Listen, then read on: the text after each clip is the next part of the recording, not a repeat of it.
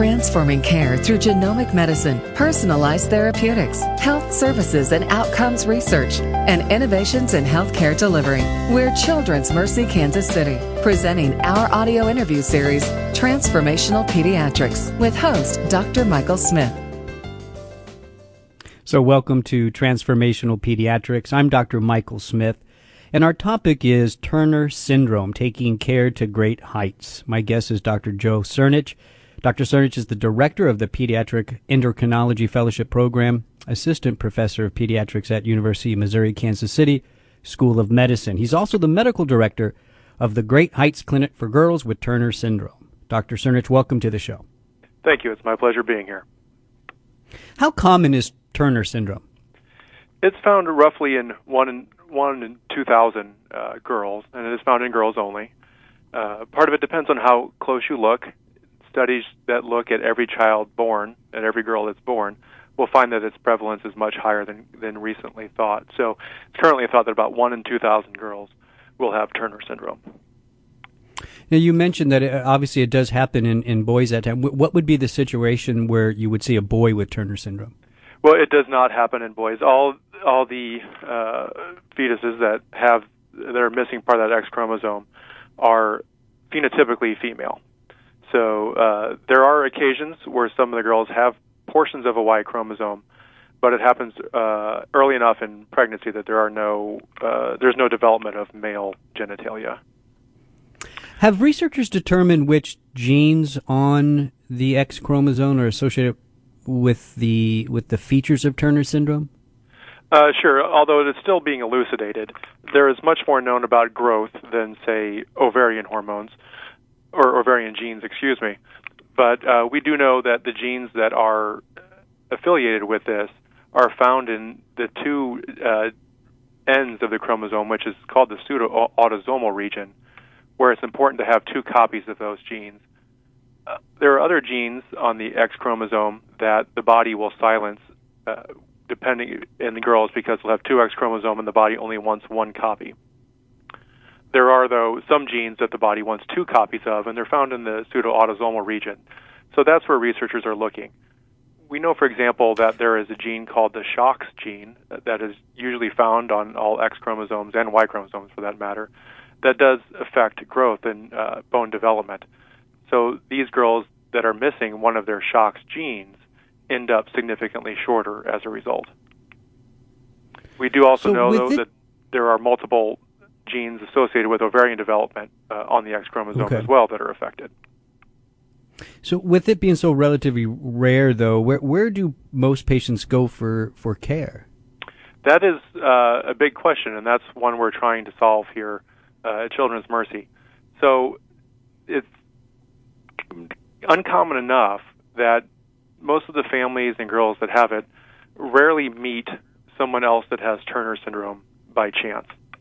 And that's one of the things in our design of the clinic that we wanted to change. We wanted to bring the families and girls together, not just to meet with a doctor, but to meet with other girls and families that are affected by it so that they can see that they're not the only ones struggling with what they're struggling with.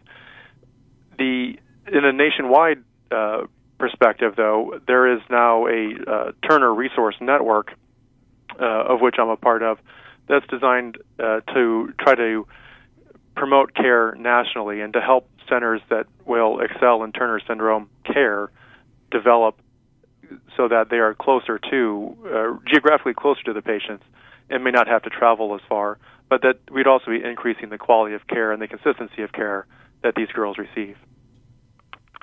So what makes the treatment approach at Children's Mercy unique or different?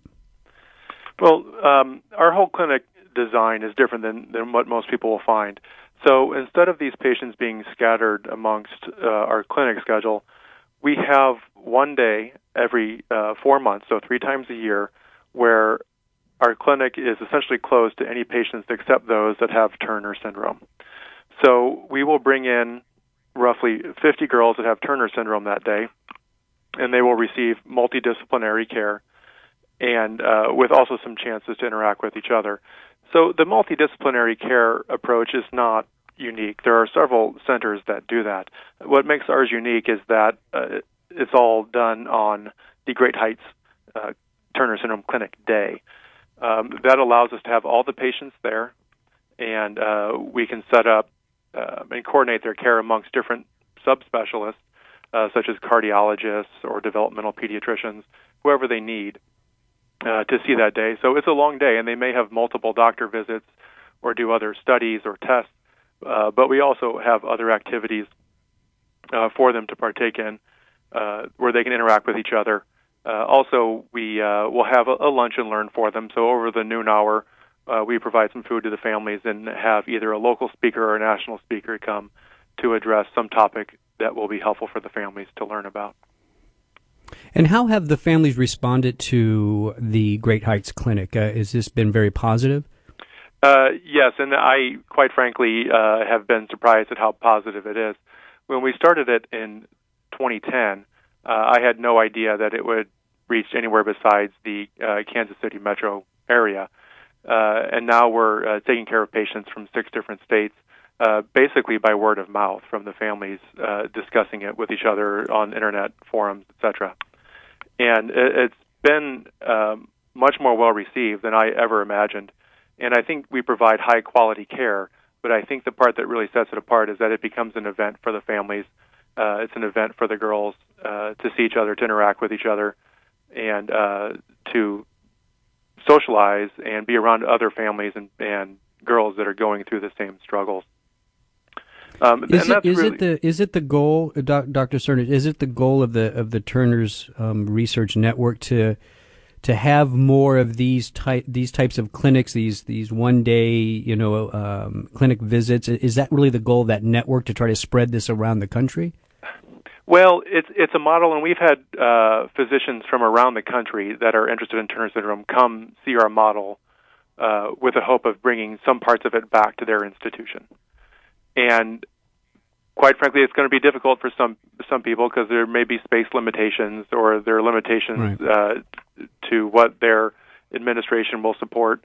And the bottom line is that I've had an incredible amount of support from the administration here, and both within my division of endocrinology on running this clinic. And so this exact model may or may not be replicated by a lot of places, but they may have some resource limitations that we don't have to deal with. But Dr. I think Cernich, people see. I'm sorry. Go ahead. Yeah. No. I was just going to say that with this type of 1 day when they come in, I mean, it sounds like the patient and the family, they're going to be there pretty much all day long, but it's cutting back on having to come back to another doctor on a different day. So it seems like this makes a lot of sense. And I can see how you're getting the positive results and the responses that you're getting. One last question for you, Dr. Cernich, since you are the expert. What is the future treatment of Turner syndrome? Are we looking at gene therapies, chromosomal therapy? Is that where do you see Turner treatment going down in the future? Well, I think that's a long way off, but ultimately our hope is that if we know that there are genes that are missing that can lead to these health issues, that down the line those genes could be replaced, and that way these girls wouldn't have to deal with the health issues they have lifelong. And the biggest of which is most of them don't go through puberty, and only a handful will ever be able to become pregnant, and that really is what weighs on them long term. So it'd be nice if we could have genetic therapy to do that. The issue is going to be is this isn't one gene that is affected; it's many genes on this chromosome that are missing. So we're really talking about, in some cases, maybe replacing an entire chromosome as opposed to one genetic mutation in one gene, and that's going to be very, very difficult. So for the time being, we're stuck with looking at each individual health issue that they have and how can we best treat that. Dr. Cernich, thank you so much for coming on. I appreciate the work that you're doing. You're listening to Transformational Pediatrics with Children's Mercy Kansas City. For more information, you can go to childrensmercy.org. That's childrensmercy.org. I'm Dr. Michael Smith. Have a great day.